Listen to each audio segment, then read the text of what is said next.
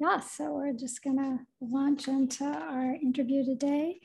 We have with us Ram Mohan Das, and I'm gonna read just a short little bio about him, and then we'll start the interview process. Let's see.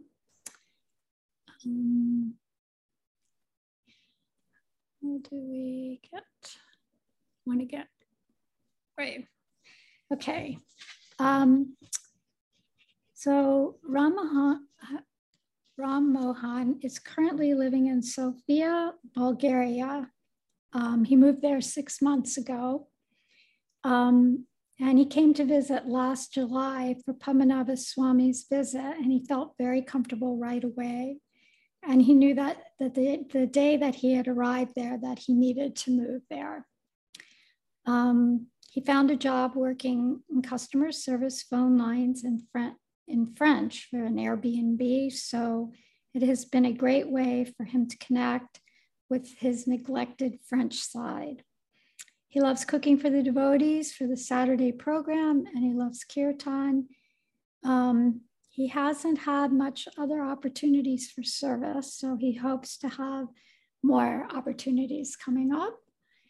And he loves being outdoors and being physically active, cycling, swimming, wild swimming. I guess that means in the wild. And yoga are his favorite things. So welcome. And I'm going to try to get you on the screen. It doesn't get you on the main screen here. Let's see. I'm going to pin you just to get you down there. Okay. So yeah, so we're going to start and just ask you if you can tell us a little bit about your childhood and if there were any things growing up that gave you clues that your life was not meant for just being a materialist, working in the world and, you know, doing what everybody else does. Yeah, well, thanks for having me on. I was thinking, I wonder if I'm going to get emotional. And then just as soon as you started, I'm like, oh, already. I really appreciate this opportunity to kind of reflect on my life with a bhakti perspective, or where it's been leading to, at least up to now. I grew up in England, and my mother's French, my dad's English, and I was fortunate enough to have a lot of family in France. We used to go visit often, and it was kind of like my going to France was my refuge. I quickly adopted the kind of the French. One thing the French are kind of renowned for is a little bit of snobbishness. So I was a bit of a French snob in that. I thought, why would you live in England when you could live in France? So I always kind of aspired to live in France, and I still haven't done that. Somehow ended up in America, and then Thailand, and then, the list goes on, but not in France. But I was always very connected to my French family. I have a lot of cousins a similar age to me, and really blessed with a very tight-knit, loving family in France. Not that my English family isn't, but all my French uncles were farmers, and so it was a really wholesome experience. I mean, we used to go for holidays, obviously, and like summer holidays were great because it was all spent outside. And then if it was like a Christmas or Easter, it was all about being with family. And so it's a lot of time spent around the table. And the part I didn't like was going to church, because in those times of the year, it was always cold. The French churches are really cold, and the masses were epically long, like 2+ hours. So that wasn't the fun part. But my French family is very devout. And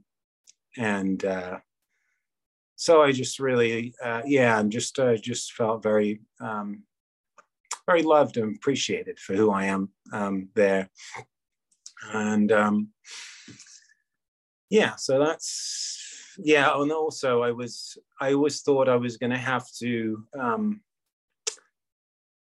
I was always keen on retaining my French citizenship. And up until I was, I'm not sure exactly what age, late teens, I thought I was going to have to go and serve in the military in France to keep my citizenship. So I was kind of gearing up for that. And that's something I always liked. I liked that idea when I was younger until it kind of dawned on me what that might entail. I used to love kind of setting up all my soldiers on the floor and having battles. And I was really into that when I was a kid. I kind of was preparing myself for that idea, but then the rules changed just in time, and so I didn't need to do that when I was 18. Plus then I was going to go to university in France, and somehow that idea got dropped too, somewhere along the way, during my teenage years. And so let's see.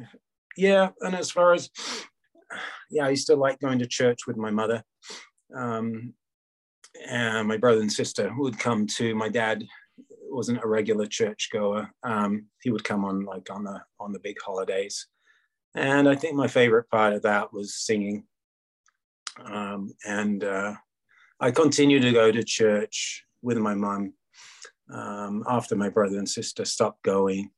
And then I went to university and I started going to church there. But then I remember being in this one meeting post mass, and we had a Sri Lankan priest.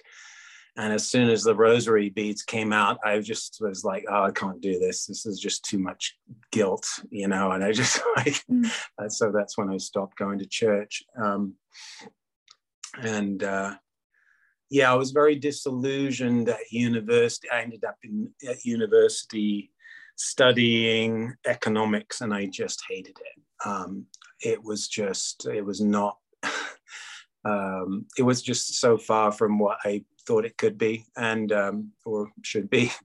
And it was all a bunch of equations, and there was no heart in it at all. So I was just desperate to take whatever course I could outside of the economics department. I could only choose one course per year that was outside the economics department. So I took Spanish for 2 years, and then I took Japanese business and society.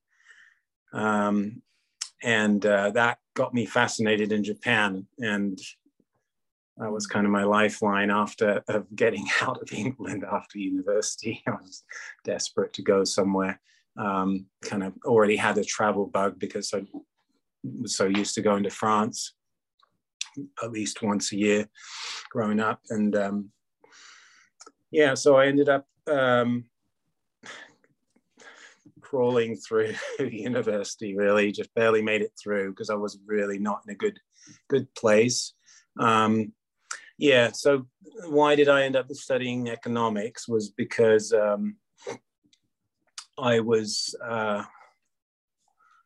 remember in England, you have to you feel like you have to choose your career when you're 15 years old. You've got to narrow down your subjects to 3 subjects.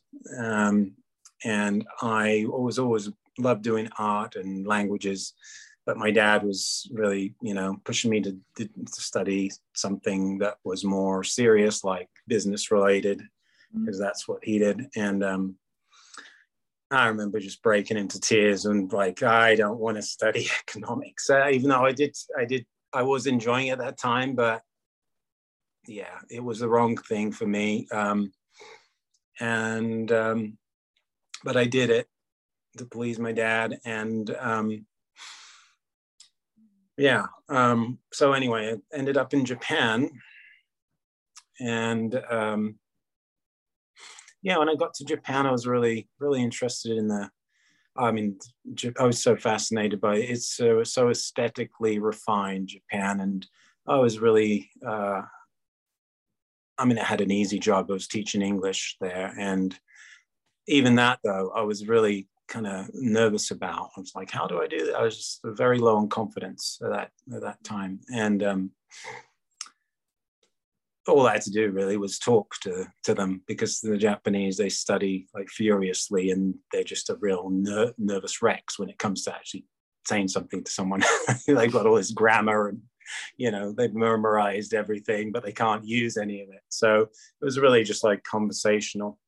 And so it was a very kind of free period. Yeah, it was a very kind of relaxed lifestyle, easy. I was well provided for. How old were you when you were in Japan? I got there when I was 21. Okay. Yeah. And you were there by yourself. Yeah.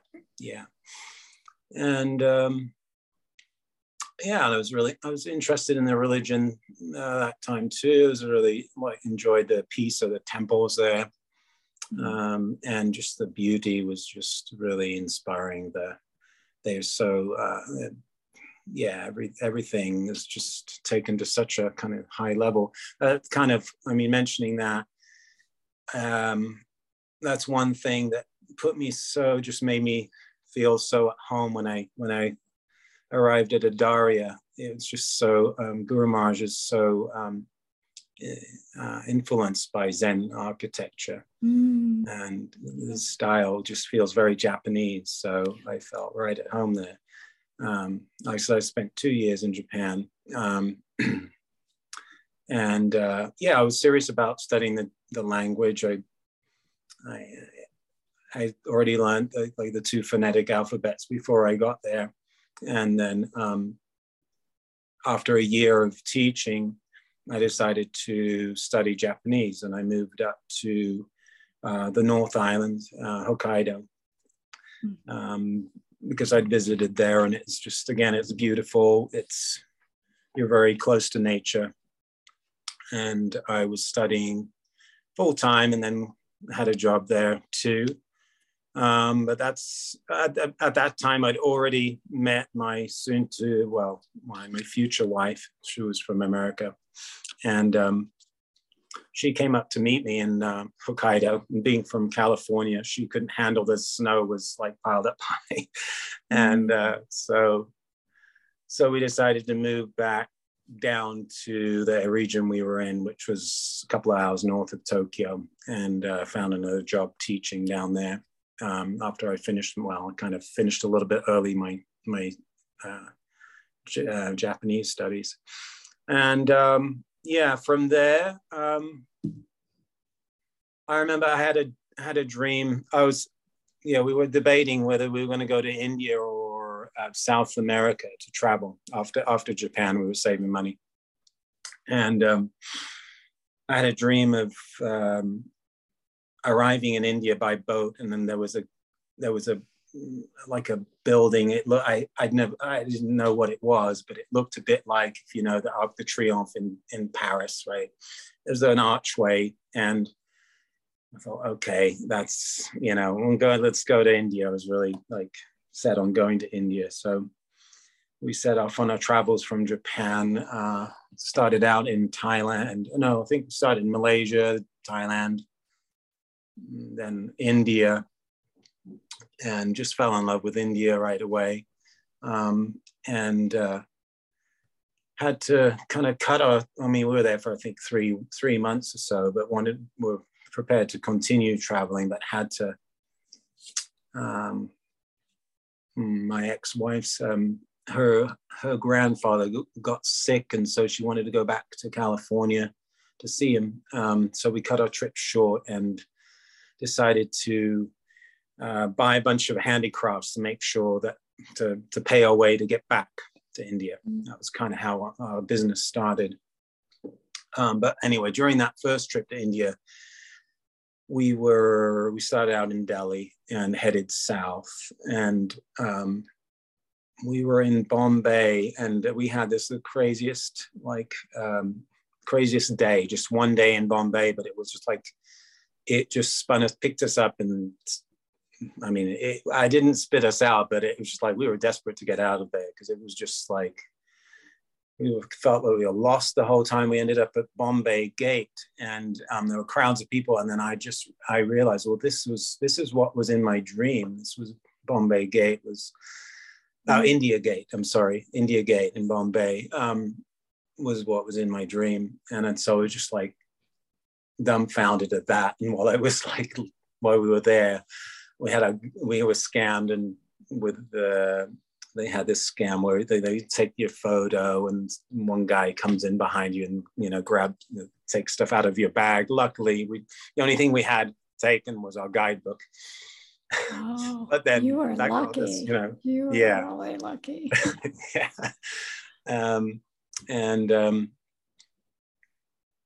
Yeah, but again, that contributed us to staying, kept us lost in Bombay. But yeah. So when did your interest in spiritual life kind of blossom? Hit me in the face. yeah, hit you in the face, blossom. Yeah. I don't know you said. Yeah, so going from there, so we ended up with all these handicrafts. Actually, we bought paper mache Christmas tree ornaments. That was we bought a lot of them. Okay. Kashmiri paper mache, and so we ended up back in California, Northern California, and we were back in the summer. And so we sewed a little bit in the summer, but then kind of gearing up we had Christmas ornaments. So we thought, what are we going to do with all these ornaments? We ended up on a cart in the mall. And yeah, we sold a lot of Christmas ornaments. We did really well with the Christmas ornaments. People liked it. We were right in everyone's face in the middle of the mall. And that time, that was, I think, Christmas in 97. And so the economy was booming, and you know, it was a good time to be doing that type of thing.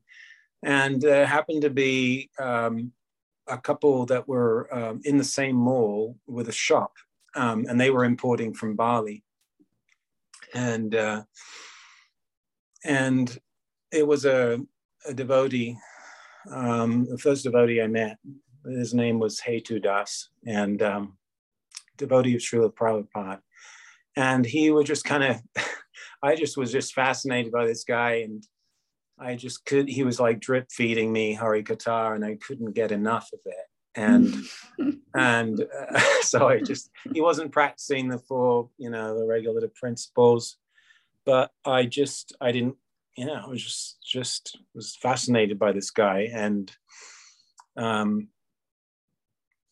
so I would just go up and visit with him in his shop, and he would tell me about Bali and trying to Bali is just such a great place and all this.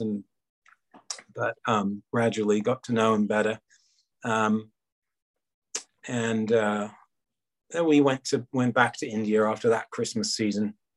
And then we had after the following Christmas season, and we had 2 carts this time. And he was in the same mall again with his shop.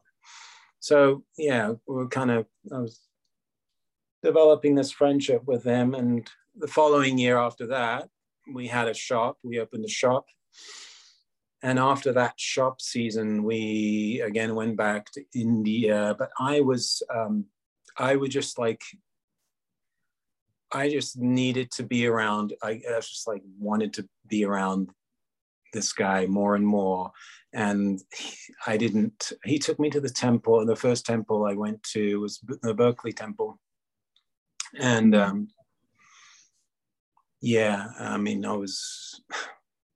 would just remember going in, and there was a kirtan going on, and I don't know if it was a sannyasi, but he was in saffron, and he was just glowing, and I just I just was completely sold. But my ex-wife it was too much for her. She couldn't handle how taken I was by everything, by it. And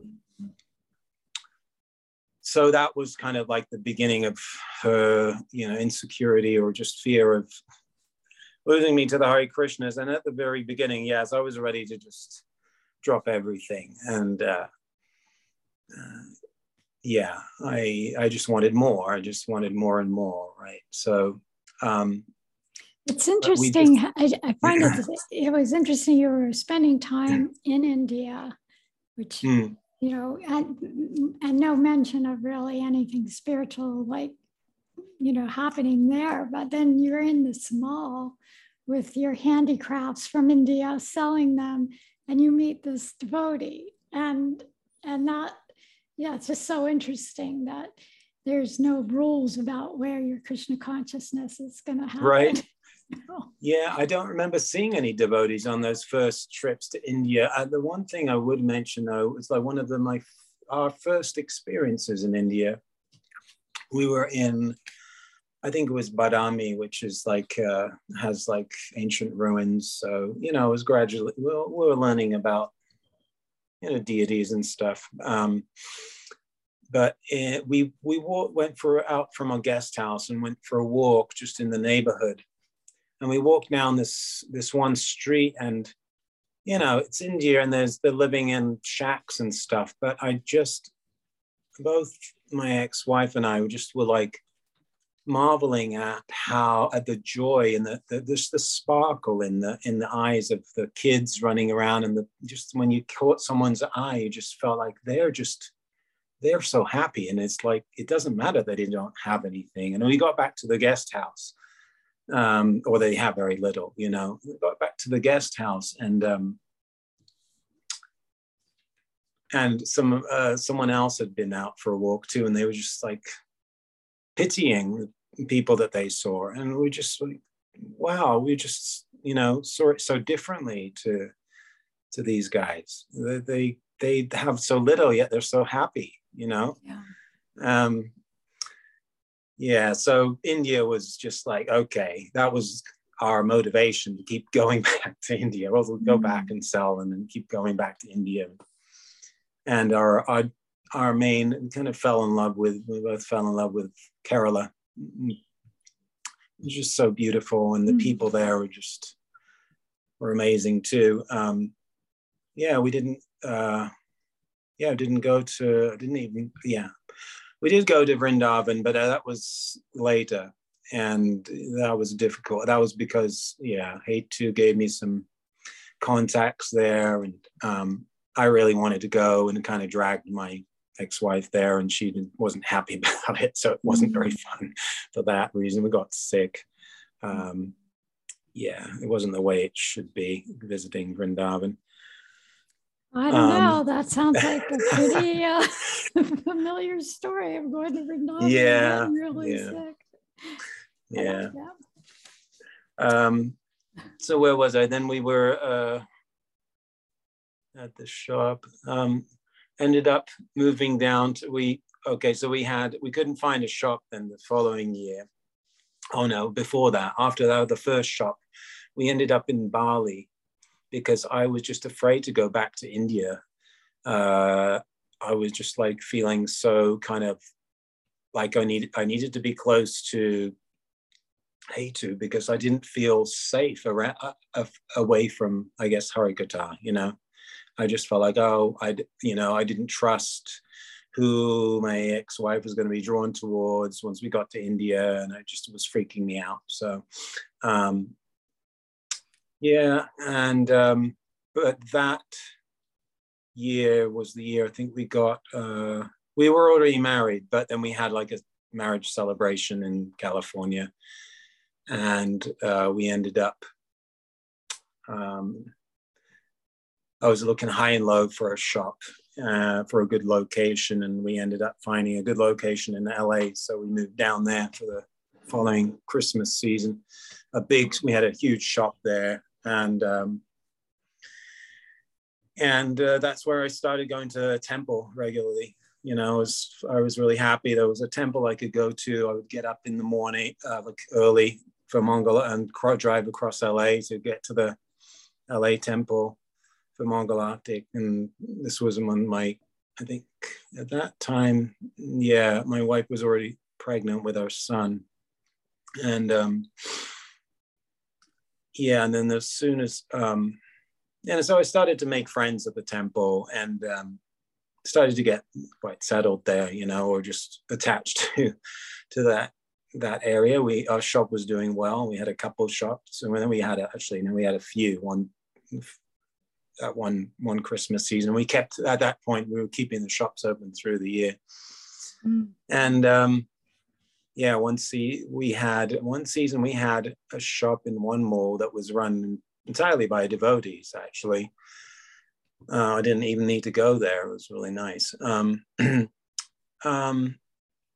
But then when my son was born, my ex-wife wanted to move back up to Northern California to be closer to her family. I thought, yeah, okay, fine. We ended up buying a house up there in Lake County, which was kind of a budding new community, kind of newly developed community, which is where we could afford to buy a house. And it was, I didn't realize at the time, but it was kind of like the start of her trying to like distance us, I think, in hindsight, from devotees.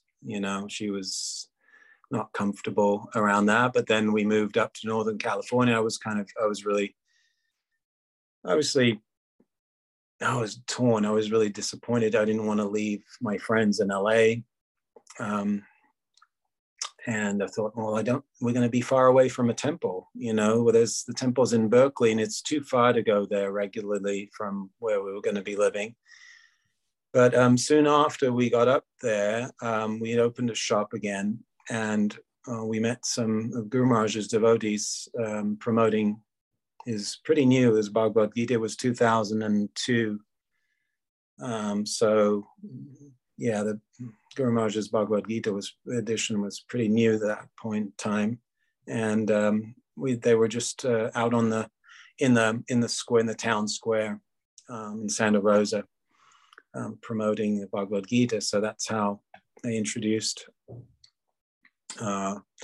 me to Guru Maharaj. And yeah, so I'd go to visit Adarya once in a while for festivals, not as often as I would have liked. But and I remember with the Rath Yatra in San Francisco, where Guru Maharaj was, and in fact I came across a video of that recently, a video clip, and Agni Dev was there, soon joined. Actually, he moved his restaurant down from Oregon to Santa Rosa. Must have been that year, or yeah, very soon after, at that time. So I was there when it was being opened up, and yeah, it was just it was very, yeah, it was difficult, because I knew my wife was uncomfortable, and you just, whatever, dealing with her. She was insecure around devotees, and I just wanted to be around the devotees all the time. Then she hatched this plan to move to Thailand, and it was really, I didn't know, I just felt like spiritual suicide. I just felt like, oh, I don't know, but I didn't know how to stop it from happening. And yeah, I just felt kind of powerless on what to do, because at that time we had two young kids at that time by then, and I was trying to manage. Our shop in LA was still open, and trying to manage that from a distance, and just basically letting it go. Then we had to move. Yeah, I got news that we had to move. Like a corporate store wanted the space we were in, and so what we'd normally do is find another space. And I just thought, I'm 8-hour drive away. I've just got to let this go and find something else to do. So I had this other idea. Okay, we'll try this, and of course, it was just like trying to build something from scratch is silly at that point. Mm-hmm. So that didn't work. And then it was just a mess. We had all these bills to pay and we had to file for bankruptcy. And yeah, I mean, it was messy. So, yeah, so then she hatched this plan and okay, we'll sell the house and move to Thailand without much really of a plan of what we're going to do when we were in Thailand, you know. So we moved to Thailand and the kids were 3 and 1.5. And I was just kind of freaking out, you know. It was like, well, I just left my whole like support structure, you know. Guru Maharaj was an hour and a half was not very long a drive in America, relatively speaking. Now we can see that, like, Guru Maharaj comes for a festival for a week, and, you know, you can't just pop on by and say hi to Guru Maharaj. So yeah. So we ended up in Thailand, and, you know, just the years kind of just started to slip by, and I would go and visit once in a while when we were back in America, which wasn't very often, maybe during the summer. But then, you know, gradually I just like became just embarrassed. I'm like, I'm not making any progress, and just kind of, you know, ashamed of where I am. And I remember, you know, a couple of times I was in California and I didn't even like pick up the phone or, you know, try to go visit. Then, yeah, so, and I was just got to the point after 10 years in Thailand, I thought, how did that happen? How did 10 years happen in Thailand? And I realized I need to like figure out how to move, what I'm going to do when I leave here. I mean, I took all my lecture series when I went, but when you're that far away from all the devotees, it wasn't just that. Also, there was also been going to 12-step meetings since I started. Since I was in LA, some friends introduced me to that, and it was even when I was in Northern California, where we were living, I could get to 1, maybe 2 meetings a week. That was like, yeah, so that was it was just almost like trying to survive on the scraps, really, you know, not getting what I needed in order to recover from, you know, my childhood trauma. And then moving to Thailand, it was like, you know, even further away from that support structure also. So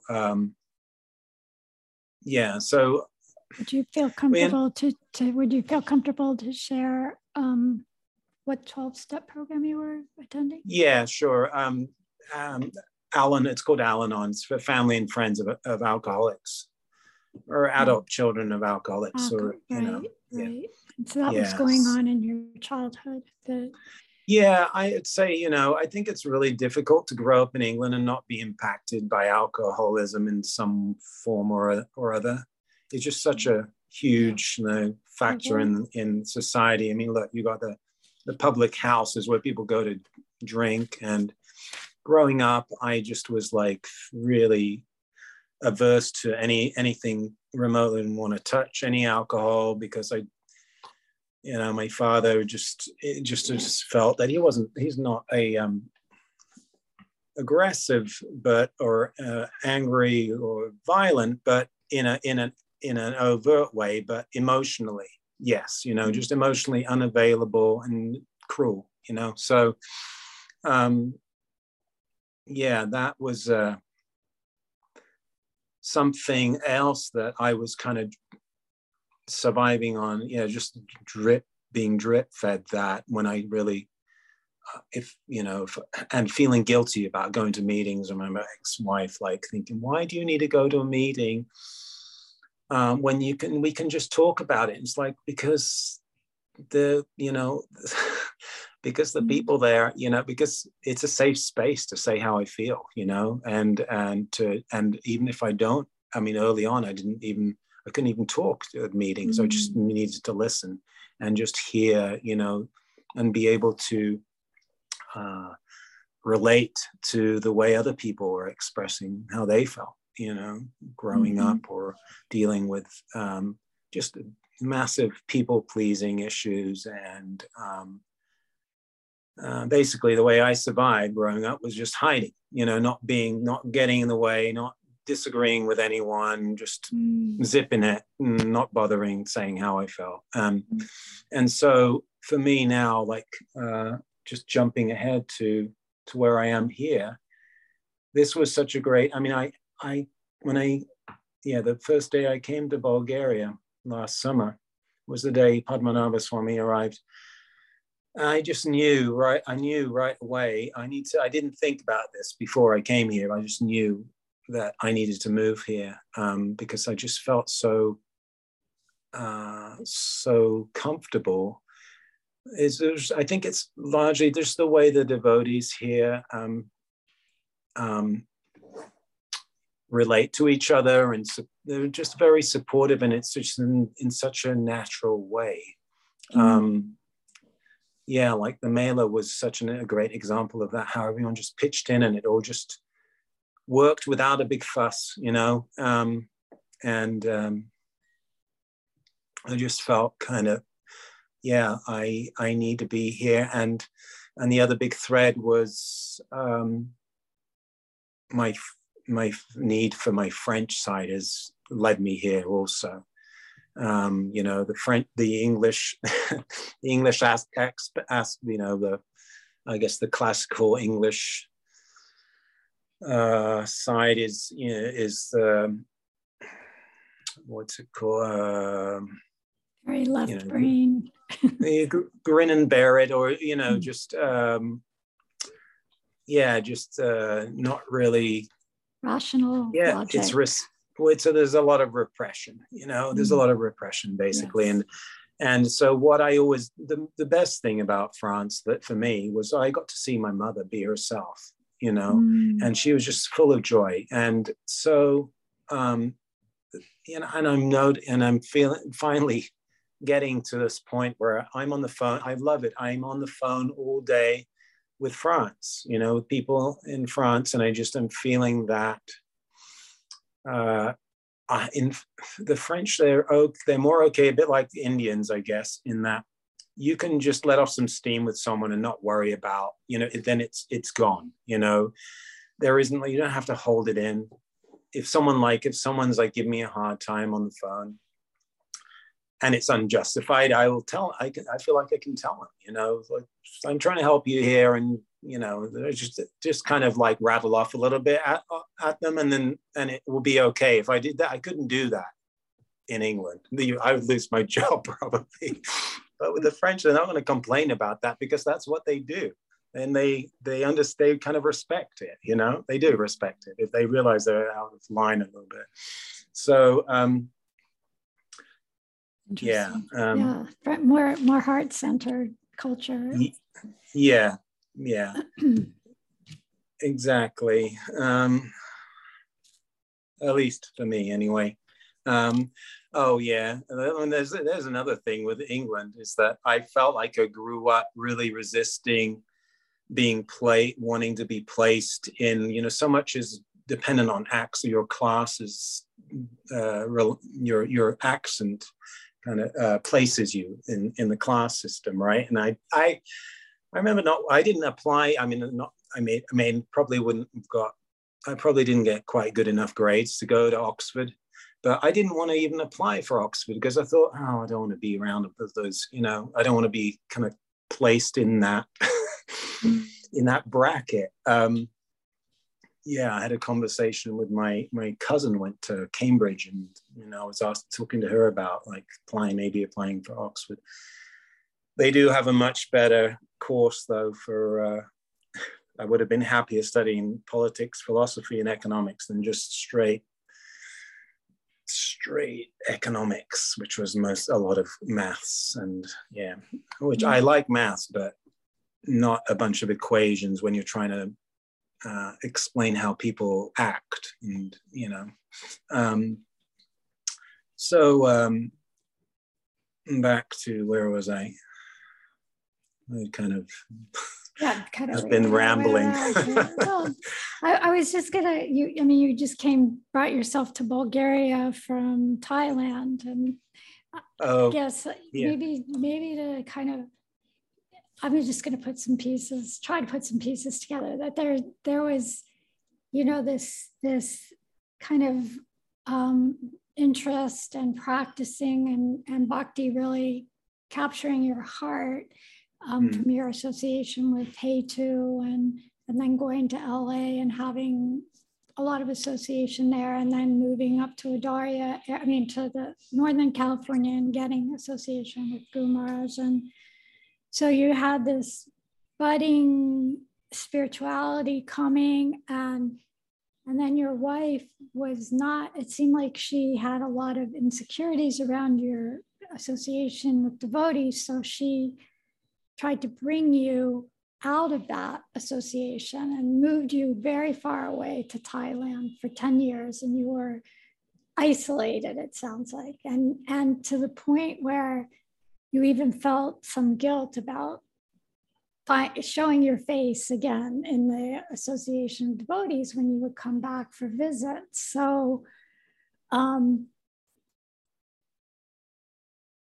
so I guess my question would be, so there's, and then it sounds like you kind of started doing some inner healing work from your childhood, addressing some things. And so it sounds like you had a family, 2 children, a wife that's not very satisfied with pretty much anything you do outside of the box. She wasn't happy with your spiritual life.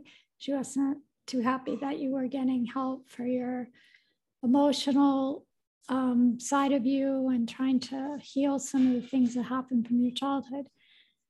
So that seems like the messiness for you, is that here you are trying to traverse the world. Really, you were all over the world and trying to figure out a life for yourself and your family. And that's obviously didn't happen because you've been using the word ex-wife through the whole thing. So maybe talk a little bit about that messiness for you, and how did that help you to actually come closer to your spiritual path? Yeah, thanks for tying up some few threads there. So I got to 10 years in Thailand, trying to figure out how to bring it to an end, and it turned into like 13 years. And finally, what got us out of there was kids were high school age, and they had fewer options with the schooling over in Thailand. So we were looking at where we were going to move to, and we'd already lived in the US, back to the US for 6 months a couple of times. And I think, my ex-wife, she didn't want to move back to the US. She was a lot happier in Thailand than I was.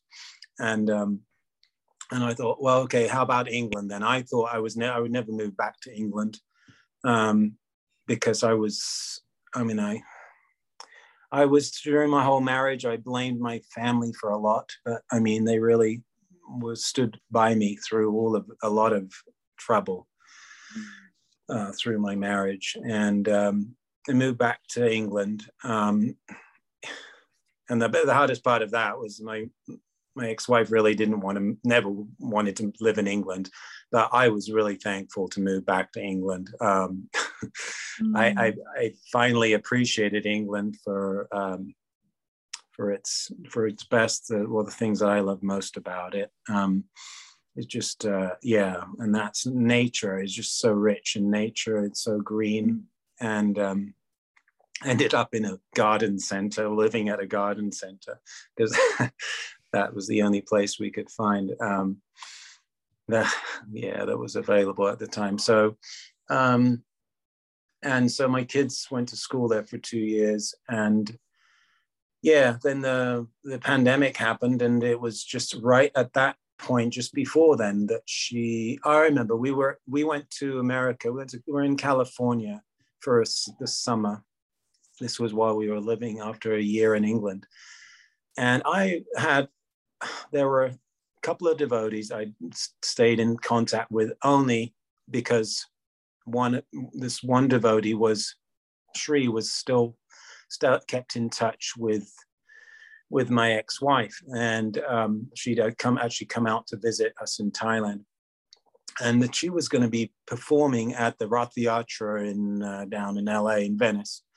And we were in California, and I just really wanted to, I wanted so much to go to see them at the Rath Yatra, and she showed no interest in it. And I just thought, it was finally getting to be like, this was like the straw that broke, the camel's back for me. I just thought, what am I doing here? And we ended up at some hippie festival in San Francisco, and thinking I could be at the Rath Yatra right now. Why are we not there? And that was, then she met up with, what was more important to her was going to a high school reunion. And that was kind of what led to our marriage ending. So after we got back to England, it kind of transpired, she didn't ever want to live in England, really. And she was heading back to California, and had a new partner there. And that was when I reached out to Guru Maharaj again. And when I finally actually just thought, I need to be around devotees, I looked up the nearest meeting. And during the beginning of the lockdown, I was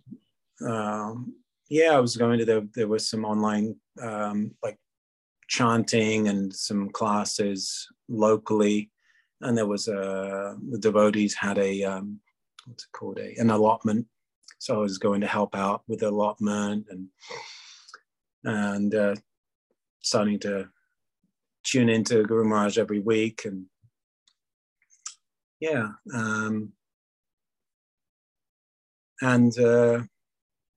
that was really kind of the start of where I could really just practice as much as I wanted to, where I felt free to set up my altar and just do what I wanted to do. And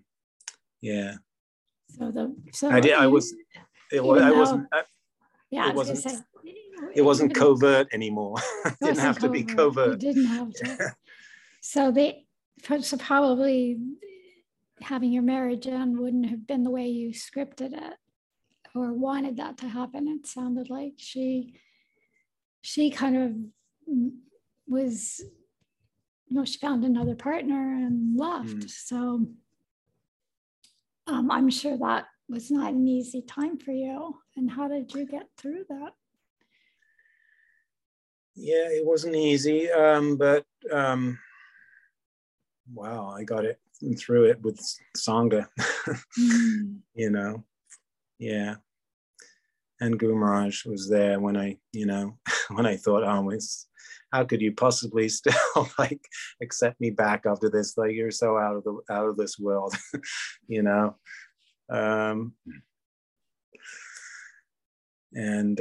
So he said, well, come to Madhavan sometime. And so I was planning to go to Madhavan, and then that must have been just before everything got really bad with the pandemic. So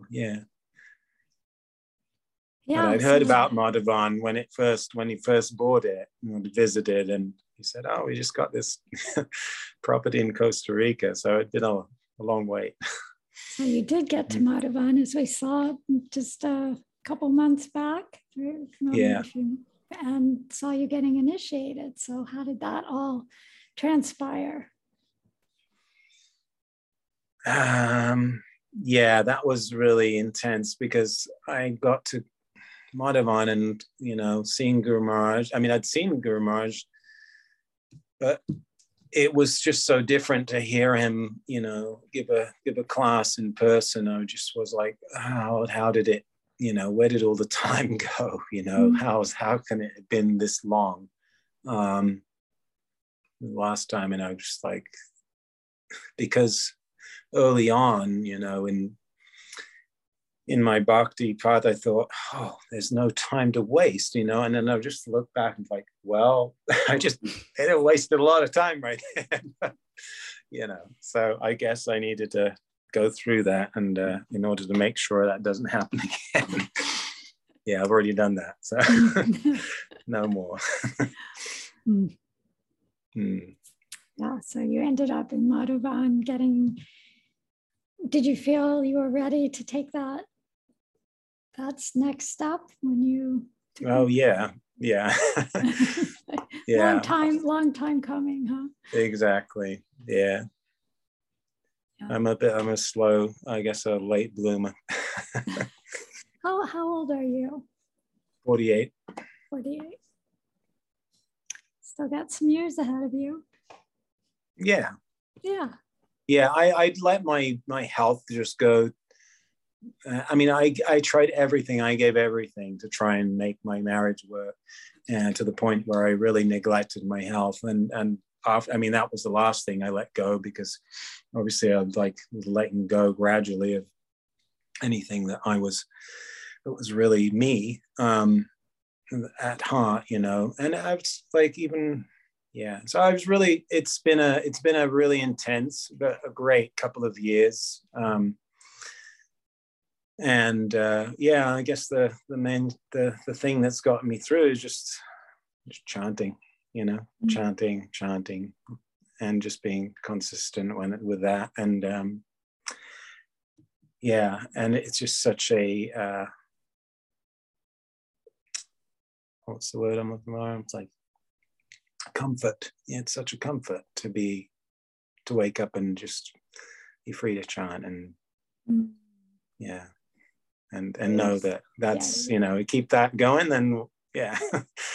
Fun listening. You know, there's other stuff too, but yeah. Yeah. So what do you see for yourself going forward? Do you have any, is it kind of like go with the flow? I mean, you sound like you've kind of let life kind of take you places.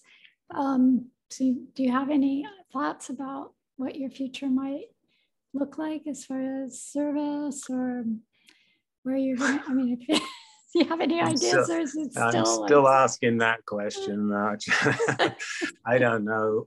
Yeah, but what that's going to look like. But no, one thing that I really have been learning to do, I guess, since I separated from my wife, was is just not to rush into things, and just you know, I've got, you know, I should mention some of these 12-step slogans are just so great, you know. This just so applicable to, I mean, of course you got the one day at a time thing, but let go and let God, and let it begin with me is a really, really good one for me, because you know, I can just so easily get focused on other people, and instead of looking at what I need to work on in myself. And yeah, I can have, you know, these great ideas. They sound just like, well, yeah, I'm going to do this, or, you know, this is the way it's going to work out. And what's important for me is not to just get carried away with that, and not to act on it, and just kind of sit back and take some time and just say, well, is that really a good idea? You know, and time tells whether if it falls away and there's something else that happens. I don't really know the process that Krishna, I don't know. And it's better that I don't try not to figure out what Krishna's process is, and just kind of let it, you know, unfold. Yeah, that's and nice. I'm happy where I'm at right now. We've got a really nice small bunch of devotees here, and yeah, and I love being in Europe. You know, this is one of the first things I did when I got back to England, because at that time Brexit was looming, was to get my French passport, because I never saw a need for it before then. And that's, without that, I wouldn't have been able to come here with just a British passport. So I'm really fortunate that I can set that up. Yeah. So just, if you had to kind of look over your life, and especially, you know, since you have started your spiritual journey, and what would you say are the ways that it's changed you as a person? What do you see in yourself that you're happy about, the differences in who you are at this point? Well, you know, the biggest, when I came here last summer and met everyone, and of course, like, it wasn't just the Bulgarian devotees. I'd, you know, got to know some of the other devotees online, Shamananda and Sakirati. It was just how accepting. I just felt so comfortable with everyone, and just like, oh, this is, you know. And I remember going to temples often and thinking, what am I supposed to do? What's the protocol? I don't know the rules and all this. And I just felt just so at ease. Everyone just put me so at ease. I just thought, I'm so fortunate to be part of this sangha. Everyone is just so genuine, you know, and there's no pretense. And yeah, Guru Maharaj has managed to just to nurture that somehow incredibly in all of us. And yeah. So what would be one quality that you see in yourself that has come out more, that a quality that you really appreciate in yourself that's developed since you've been on your journey? And it could be patience. I mean, you kind of patience. I think that's what, kind of what I was getting at, was just not wanting to jump ahead and just being, I tend to like, I mean, I like to be very physically active, but it's also been a kind of an escape from dealing with stuff too, you know, always wanting to move and not just sit and feel the feelings and kind of go through the emotions.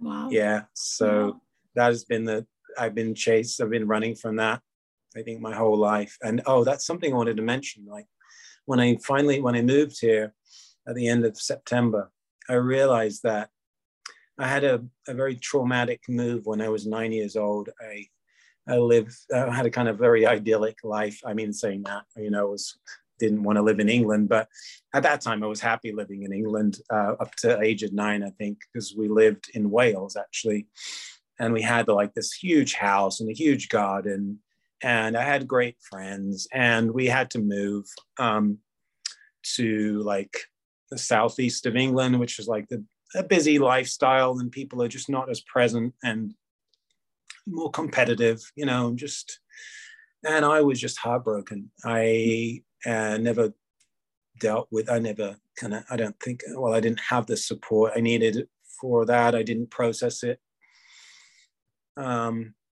fully. And so I never kind of really adjusted to being where I was. After that, I kind of became, you know, took on a kind of a victim consciousness, I think. And when I, I did. That's a big factor. When I moved here, I realized, I feel like I'm moving back to, I feel like I'm getting my 9-year-old friends back, you know? I felt like I'm coming back to my childhood friends, you know? It was a really good feeling that way. Long journey to get there. Huh? Yeah. Coming back home to your, finding your home with devotees. And that's beautiful. And so what advice would you give to our listeners as far as what not to do or what to do? What would your advice be? So just from all the things that you've learned along the way.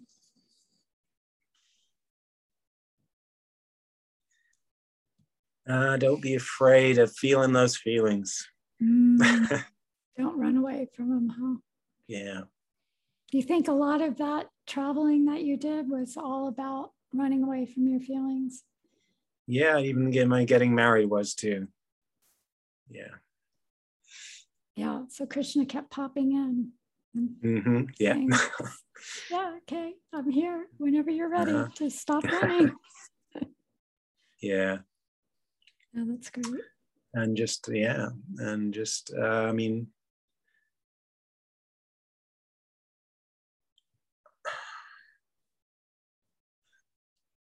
yeah, and I guess that's another thing, is paying attention. I mean,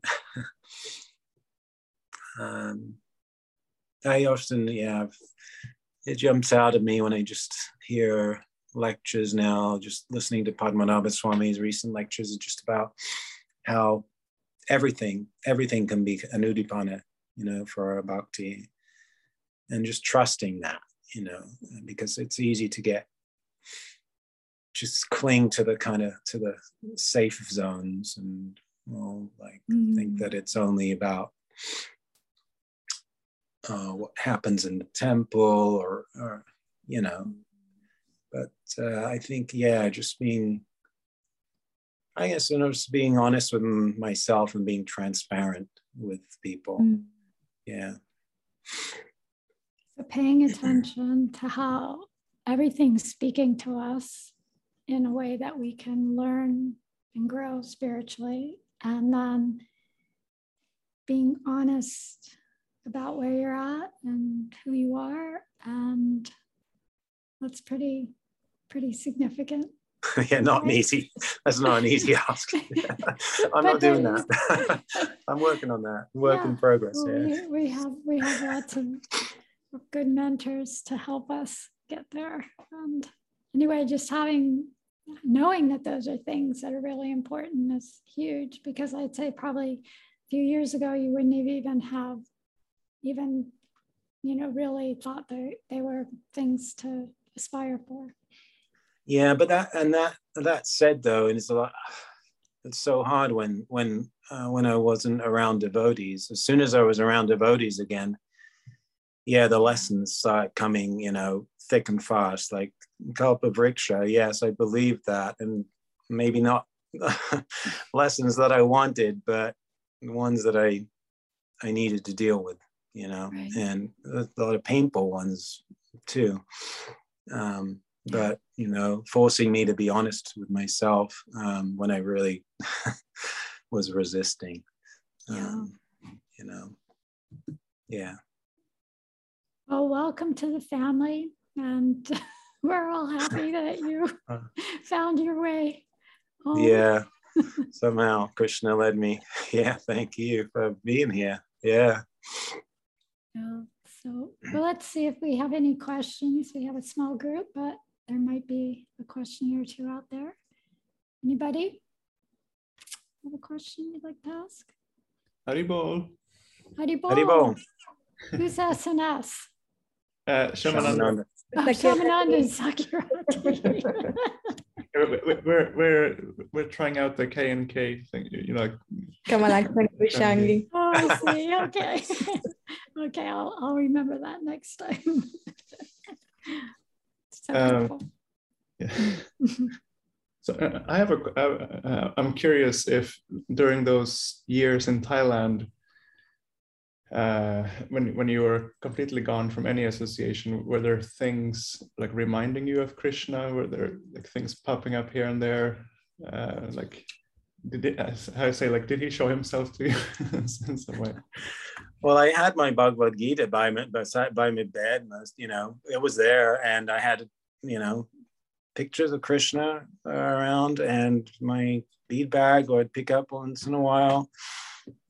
So, I didn't forget Krishna, but I just didn't feel free to practice the way I wanted to. And I mean, just being there in Thailand wasn't the way, practicing the way I'd want to, because I moved so far away from Guru Maharaj.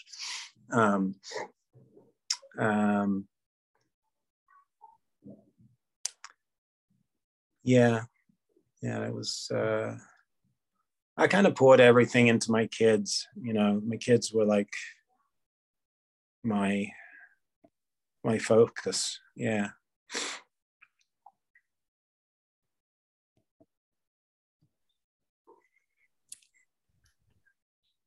Thank you. That is, yeah. Do your children have any interest in spiritual life, or has that been, you weren't really free enough to give them any? Well, their mother is, you know, has been a negative influence as far as that goes, but they do have devotee names. Do they? Okay. Yeah. What are their children's names? My daughter's Devaki. Okay. And then my son is Kaivalya Nitai. Well, that's really interesting that she would agree to allowing you to find devotional names. And yeah, I think maybe that was like I was dealing with a backlash for all those years. Somehow at the time when we lived, at the time she didn't, I didn't, it's like she was open to it at the time. Wow. Yeah. That's very interesting. And what do the kids think of their names? I mean, well, I guess when you're living in Thailand, it's not an issue to have a name like that. But if you're living in the States, how do the kids do? They like their names. I mean, Deva is easy for everyone to say, and so is Kai. You know, it's just pick something that's easy to shorten. Yeah. That's good. And it's kind of, it's a common name in many countries, in Hawaii, Japan, I think Germany too. So, Okay. Cool. Kai Nitai. Kai Nitai. Nice. So anybody else that's on the call have a question you'd like to ask before we wrap up? I just want to thank you, Rama Mohan, for sharing your story. Very inspiring. And that's it. Thank you, Sakyarati. Thank you. Lovely. Yeah, and thank you for having the courage to come on. I know it was a little, it wasn't like an easy, yes, this is what I want to do. I didn't for once think about if I was speaking too fast. So apologies for the translator if I was speaking too fast. And any other last questions? Yes, Nanga Manjari gave you a thumbs up. So okay. So she was able to follow you pretty well with your British accent, which is the most prevalent, but it's not as prevalent as it used to be. You're losing it a little bit. Yeah, it's a hodgepodge now. A hodgepodge, yeah. I'd say so. So I just want to say that thank you so much. And next week we're having Padmanabha Swami will be doing an interview. So that's exciting I'm sure a lot of us have heard his story, because I know the first time I met him, that was the first thing he asked me was, well, how did you become a devotee? And, it's kind of like, he loves to hear the devotee stories. So, and of course he shared some of his with me as well. So looking forward to that. And then Indra will be doing the last interview of the month. And then I'll be taking a couple months off from the interviews. We have a baby coming probably in the next couple of days, my grandson. And then we're also, Padmanabha Swami will be here for a couple of weeks in June. So I think I just needed some time off for that. All right, my dear devotees. Thank you so much, and have a wonderful rest of your week, and we'll see everybody back here soon. Hare Krishna. Hare Krishna. Thank you, Archon. Thank you. Hare Krishna.